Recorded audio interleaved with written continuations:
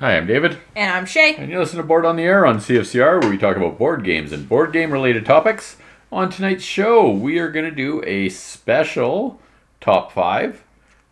This is something I saw one of the YouTubers did recently. And it is, if you lost your entire collection, what are the first 5 games you would buy again?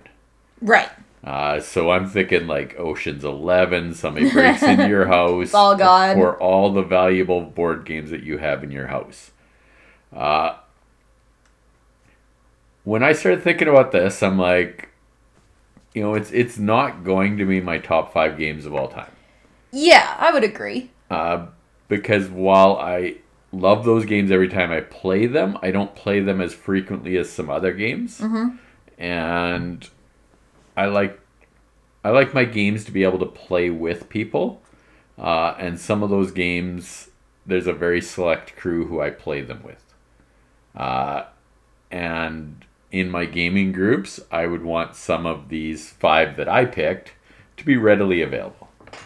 That makes sense. Yeah, I think when I went through mine, it was definitely like what games I think would be the easiest to play with people and ones that maybe I would play the most. So, there's space there. I do think, before we get into our list, there is a case to be made for, say, you lost all of your board games, buying some of your favorites, because then you don't have any other games to get in the way of playing them. Well, that's the other piece of it. I went back and forth as to how I would do it. And this is saying that everything I have is readily available. Right? There are stuff on my shelf that I know I can't replace. Right? Oh, yeah, for sure.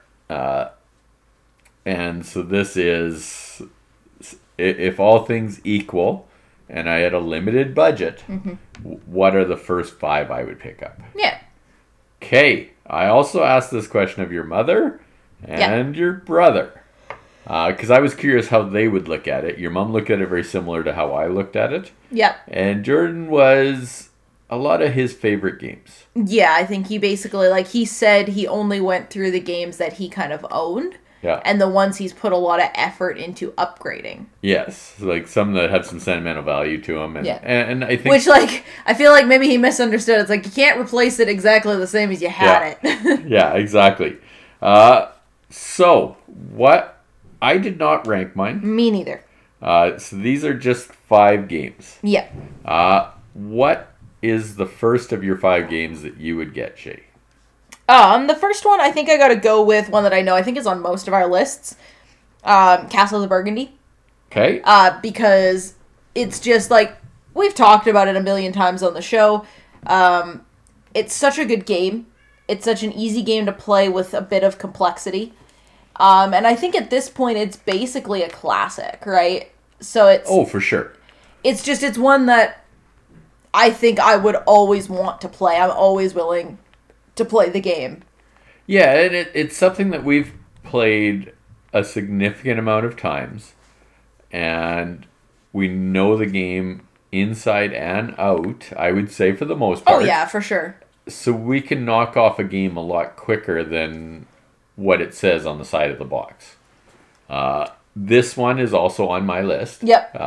And it's also on your mother's list. Yes. It's almost like we play the same games. Yeah, exactly. As she said, it's a classic.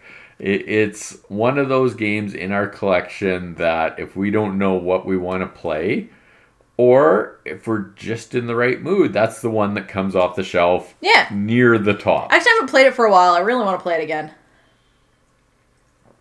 Yeah, so that Castle of Burgundy, Stefan Feld, one of my favorite designers, one of my favorite of his games. I can't wait for the fancy version to get here. Yeah, we're another year. I know we are, but I can't wait. Yeah, and they keep adding stuff to the Pledge Manager that I keep trying to avoid having to buy. Good call. Yeah, so that's the first one, Castle of Burgundy. Cool. You want to go next? Sure. That one was also one of yours, but you go next. Here's one that was on your mother's list, and very well might be on your list as well. Sorry, we didn't say one of Jordan's. Oh, yeah. Forget about him. His Yeah. games didn't match up with ours. Yes, Jordan, his first one he listed was Scythe, which is a Stegmaier game. One of his first big box games. Jordan has absolutely everything for it. And that he plays it a lot. He Yeah. likes to play it a lot. So that was why he had picked that one. Okay, mine is Quacks. This is a game that we've played a lot Yep. with a lot of different people. Yep. And it's never failed me. Right? No. No matter who wants to play, I can bring that out. I can teach it quickly.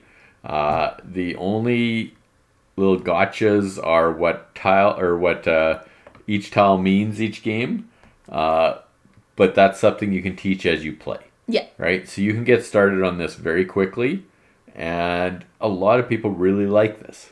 Right? And it hits a lot of bases for a game that I would want to have in my collection if I only have 5 games. Yeah. Okay? Yes, this is on my list. Okay, I figured. I think it was actually on my top 5 last year type thing. It's probably fairly high up for you. Yeah, I had this on my in my top, or my top 10, I should say. Because for exactly the reasons you said. It's such a fantastic game. I always have fun playing it. It's colorful, it's a blast. I don't even love like betting or push your luck games, but I have such a blast with this one. I think mainly because it doesn't hurt you too much if you do push your luck.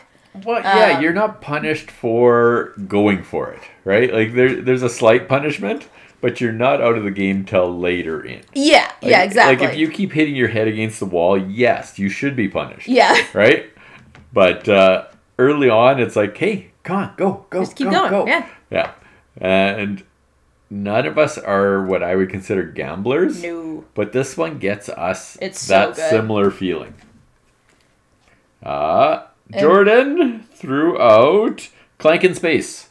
Yep. Fair enough. Our favorite deck builder, the deck builder that we play the most.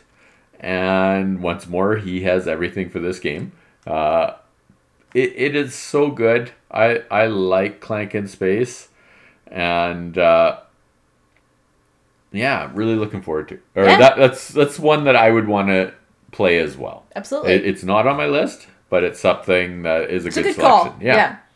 Okay, next one, Shay. Next one. So we already did Quacks. My next one is one of the roll and writes. I actually took this kind of because I saw Mums, because I know it's on there, and that's Hadrian's Wall. Because I tried to think of of the roll and writes we have. Yeah. Because I know I almost started going through this trying to find one of each genre. I didn't really end up there, but I was like, I want a roll and write, and I was trying to think of which roll and write would I pick to have. And I do think Hadrian's Wall is one of those, or would be the main one. Now, I almost went for Roar and Write, Dinosaur Island, because it's very good, but I think I would still go for Hadrian's Wall. Okay. One of the bigger roll and writes that's come out with it's one of the more complex. Yeah, ones. with 2 pages on it, and you're filling those in as you're building up, basically building your wall and building your army up, as well as your city and stuff like that. I just think it's very fun to play both by yourself, because I have played it solo, and also with a group of people. And it's complex enough that you're not really going to get bored, but also not too complex, because it's a roll and write. Yeah, no, for sure. It is a harder teach. That's true. Yeah. I think it's on your mom's list because she plays this a lot solo. Plays a lot. Like in the summer, she will get, 10 to 20 games in on a Saturday if she has nothing going on, and she'll just sit outside and enjoy the sun. I really like this one. It's not one of the games I chose just because of the difficulty of the teach. Fair enough. Great game, and one of my favorite roll and writes, but because of the teach, I went a different direction. Fair. Okay, so since you did a roll and write, I actually had a roll and write on my list. I went with Cartographers. Okay, yeah.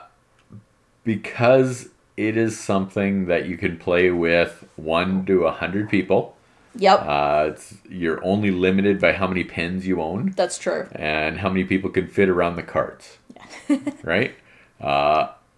Really really fun, interesting game with different levels of strategy to play. And it changes every game based on what cards come out. So you're not always going to do the same thing. And there's a whole bunch of different goals. So it just has variety. It's an easy teach for the most part. And it's a lot of fun. And has, for roll and writes, it has actually some interaction where, you know, when those monsters come out, you have to hand your card to the right or left. Yep. And somebody can mess with you. Absolutely. Yeah. No, it's definitely a good one. Like I said, there was a lot of roll and writes, and I'm just kind of like, which one would I pick? I don't really know. But yeah, that's also an excellent one. Yeah. So Jordan went with Spirit Island. Okay. A game that he really likes as a cooperative game. It's one of the few cooperative games that you can play and don't really get pigeonholed with an alpha gamer. Really? I thought I found the opposite when we played. Well, so the second time I played it with him, what I realized is it's not that they were alpha gaming. Mm-hmm. There's a lot of overhead to the game, knowing where stuff goes and that type of thing. So Jordan was able to manage all of that, and I just had to worry about what I was doing. I see. Okay. Right? Fair enough. And I think if you played it again, you would notice that, because it's not like, oh, I need you to do this, or take this card out of your deck, because they don't know what's in your deck. You don't know what you've picked up, right? And that's the cool part of this game, is everybody is so asymmetric, and it's a definitely hard teach. Hard game to play, because it is a difficult game. Yeah. But it is a lot of fun, and it is very rewarding. Fair enough. Okay. What's your next one? My next one. So number 4? Yeah, number 4. This is going fast. We might have to pick some more games. Number 4 is one of the most popular games going right now. Beautiful game. Plays 1 to 5 players. There's a new expansion that bumps it up to 7. Great engine builder. Great one to play with pretty much anybody. Wingspan. Ah, yes. Yeah. I like Wingspan a lot. I like the fact that it is approachable, other than the start. Like when you hand somebody 5 food and 5 cards and say, hey, pick 5 of those. Yeah. Or get rid of 5. Pick a couple of them. He has fixed that with his Smart Start stuff. We don't have it because we have an original copy, and that came out after the fact, and I wasn't going to pay for that. Beautiful game. Beautiful components. Well designed by Elizabeth Hargraves. It's another game that I've brought out, and everybody sat there and picked it up, started playing, finished, and I think at least half of those people have bought it since. Yeah. Or have looked at buying it, because it keeps going out of print. It keeps going out of print, keeps getting harder to get, right? It's Stonemaier keeps printing them, but you can only print games so fast, and they sell as soon as they get them in. I've talked to Jeff about it, and Amazing Stories is, you know, as soon as he gets it, he'll have like 24 copies, and they go in within a month. That's the thing. It's so funny because it's not like an artificial scarcity, right? Like No. it's literally not that like they've printed it once and they're like, well, now you gotta wait for 5 years before we do a reprint. And it's like, no, they are reprinting it. It's just like you said, it's only so fast, and people want the game. Yeah, like there are games that I remember Stone Age. They would print it every second year, and the expansion on the other year. Oh, okay. Right? And so it was very hard to get for a long time. Then they did an anniversary edition, and so it seemed to be a little bit easier to get, but I think it's out of print again.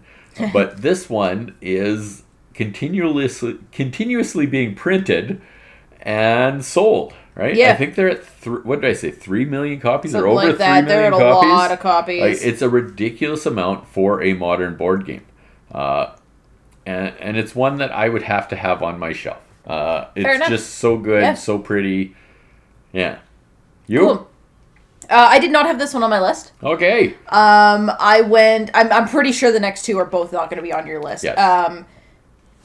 I was trying to think. It was funny. This was the 5th game I picked. I was trying to think. I'm like, what would be the next game that I would have to have? You know, like what game would be there? And then I realized there's a game that we've also played a ton, even though it's a relatively recent one to us. And again, it's one that plays a lot of people, and pretty much whoever we've played with has really enjoyed it, and is such a blast. And that's Awkward Guests. Yep. I really think that it's such a solid game to have, and such a different style of game, too. And relatively easy to teach. Like, admittedly, as with any game, and especially deduction games, the teach is a little bit harder in the sense of just trying to figure out what you're looking for. Yes. Although I would argue cartographers, some of those questions, like, not clues, but the scoring cards, very hard to understand.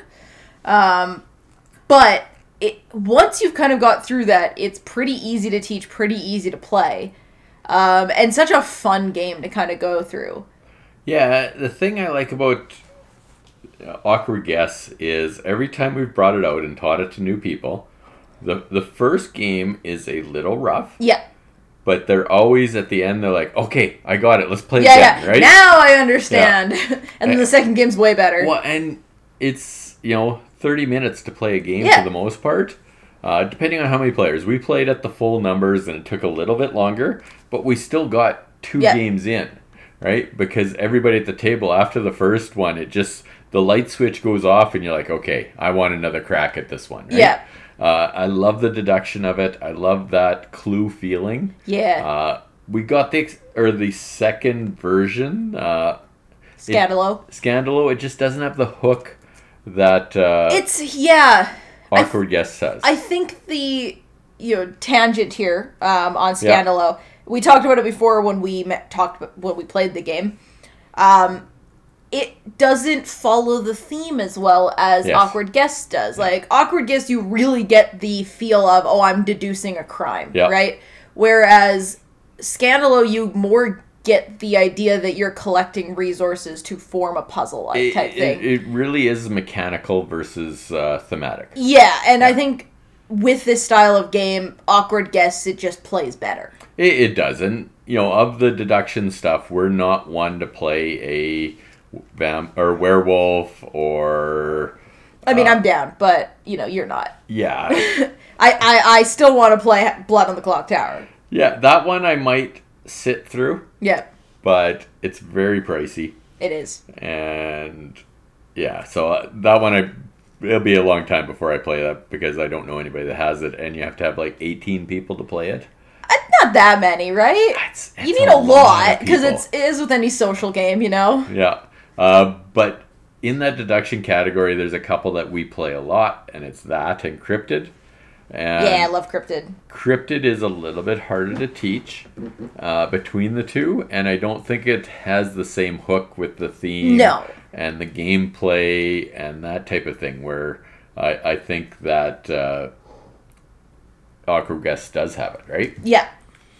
Good choice. Yeah, I thought so. My next one... Wait, what was Mums and Jordan's? Oh. Them. Yeah, them. We were talking about their games, too. Okay, so Mom had Zolkin. Nice midweight to heavy Euro.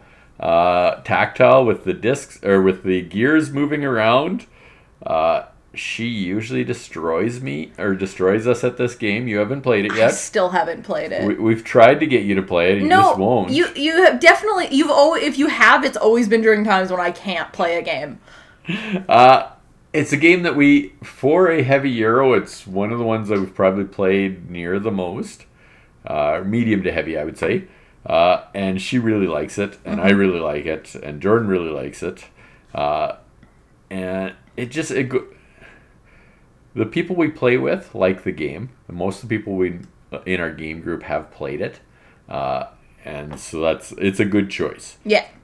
Jordan's was Teotihuacan. So same Another designer. T-series. Same designer, but his favorite of that series. Right? Same thing. He's got everything. He's upgraded it. It's a solid This one is definitely on the heavy side. It's heavier than Tzolk'in. There's a whole movement mechanic you have to get down, and if you're behind on that movement mechanic, you're not going to do well in this game. A lot of fun, though. Yeah. They're bringing out a big box version for this next Yes, year. they are. Bringing it to Kickstarter, and Jordan's like, I just want the big box so I can fit everything. I've already upgraded the stuff. So it's. I've seen a few pictures. They've released a few things of what they're going to do. I don't know how well this was going to do. I think it has a following, but I don't think it's a large following, in my opinion. Fair. Yeah.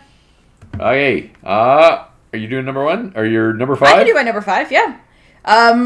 So I wanted a legacy game. Okay. Or legacy campaign. I wanted one of those games on here. And I had honorable mentions. Yeah. Honorable mentions, obviously, Pandemic Legacy. Fantastic game. Spectacular. Stuff like My City. I didn't go with Pandemic because I felt like it can be too alpha gamer for Pandemic itself. Although I love Pandemic Legacy, but, I felt like there was a little bit of that behind it. So the one I ended up going with is Gloomhaven, Jaws the Lion. Good pick. Yeah. And this was also the heaviest game on my list, I would say, out of any of them. But, I think if I wanted a game like that, if I wanted a game I could play with a group of people and get together and play this game over and over and over again, while still, moving along in a story, this would be probably the first game I'd go to. Yep. And not Gloomhaven, Jaws the Lion for sure, because as we've talked about, Jaws the Lion has the teaching element to it, where it takes you through the game. Well, and it's way, way easier to set up. Oh, way easier to set up than Gloomhaven. You're not looking for map tiles. You're not looking for different pieces to put out on the board. It's quick. It's fast. It's not as overwhelming as Gloomhaven. Exactly, but still with all of the excellent production value to it. And I like how it has, the books that you set up. It's a very well set up game to learn how to play a game like that. And it's a lot of fun as well, especially for anybody who might like D&D and stuff like that. Yep. So, of the campaign style, of that legacy style, this is the one that I think I would go to first. Yeah, legacy ones are tough. I didn't look at any of those just for the simple fact that, once you play it, you're not going to go back to it. That's fair. Or for the most part. They're games that you can. Yep. I would say the only one that we've played multiple times would be something like Space Base. Mm-hmm. But the campaign is pretty weak. Yeah. We haven't... We did a good job of finishing some campaign games during the initial COVID. When we were all shut down, yeah. When we were shut down, but once we could go back out, campaign games were once again a struggle to get to the table. Yeah. Just because they're a little bit overwhelming. So that's why I didn't look at any campaign games fair. for my list. In general, I like them, and I would like to play them more. It's rough during school. Yep. When you have stuff you have to do to try and say, okay, I'm definitely going to play this game now. I'm hoping once I'm done school, maybe we can get back to playing them. Yeah. But Gloomhaven also plays at one player. It is. Yeah, and that's, me and Jordan have sort of talked a little bit of playing some of our campaign things at 2-player, because our schedules seem to match up a little better. Yeah. But it's still... I have a hard time with that, because I want to play with other people. I want to play with our group, right? Our family. And the thing is, I want to play them. I promise you I want to play them. Because they're all very much a type of game I would like to play. Yep. As for replayability, I'm interested because when I see a campaign game, a legacy game, more so campaign than legacy, I would say, I'm probably not going to play that again. However, I replay video games all the time. After a little bit, I'll go back to it. So it's maybe if I just played through a campaign game, I might go back to it. Yeah, and who knows? I think campaign games you can. Legacy is harder because you have to get the whole revamp kit. And you're destroying stuff, so it makes it difficult. Although it would be fun if you could just go back and replaying a video game, be like, well, what if I made this choice first? Yeah, exactly. Yeah, there is that, right? So my last game on my list was Great Western Trail. Oh, interesting. It That's the one you choose, eh? Well, I play it a lot, right? Like me, Melm, and Jordan play it. Me, Jordan, Norm, and Jeff play it. When Adam comes over, we play it as well. So it finds its way to the table a lot for the Euros that we own. Fair enough. There's ones I like better, but it is a little bit of a longer game. So there's a little bit more meat to it, but the mechanics are pretty simple. It's just time is all you're investing in it, and it's one that all of us are decent at. Nobody wins every time. Yeah. And so we always come down to the end and we're like, okay, who's gonna win it this time? And we don't know, right? Like we played the new one, Great Western Trail Argentina, on Sunday with 4 players for the first time. We played it at 2 previously, and it was 19 points first to last. And when we went into the final scoring, none of us had any idea of who was going to win it. Granted, it was the first time playing it. Yeah. But Great Western Trail gives me that feeling too, similar to Concordia. That was another one that was sort of on my right. Could be on my list for that similar feel, similar thing where I've played it with a bunch of people.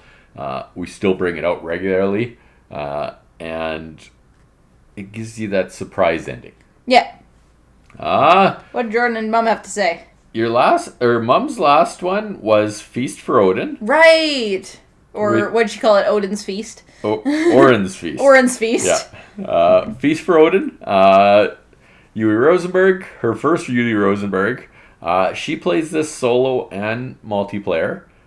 It's a great, great game. It's a beast to set up, a beast to take back down.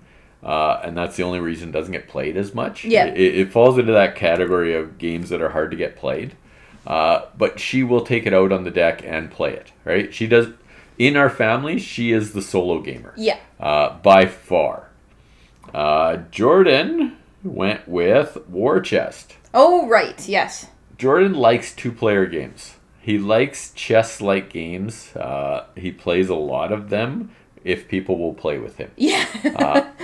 Which is a struggle. I am not the biggest 2-player game. I don't like head-to-head conflict.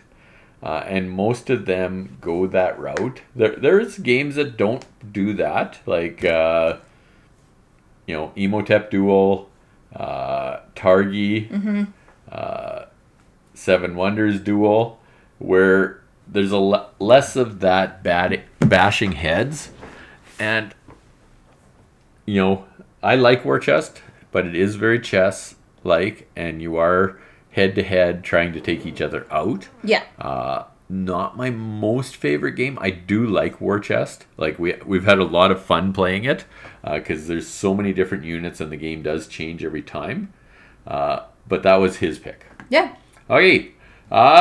Hopefully you like that. It's something different. Yeah, it's fun to do a top 5 where it's not like the best games. It's like, if it comes down to it, which ones would you actually want to have in your collection? Yeah, and it was tough. It was tough, actually, yeah. Okay, I'm David. And I'm Shay. And we will talk to you next week. Have a good night.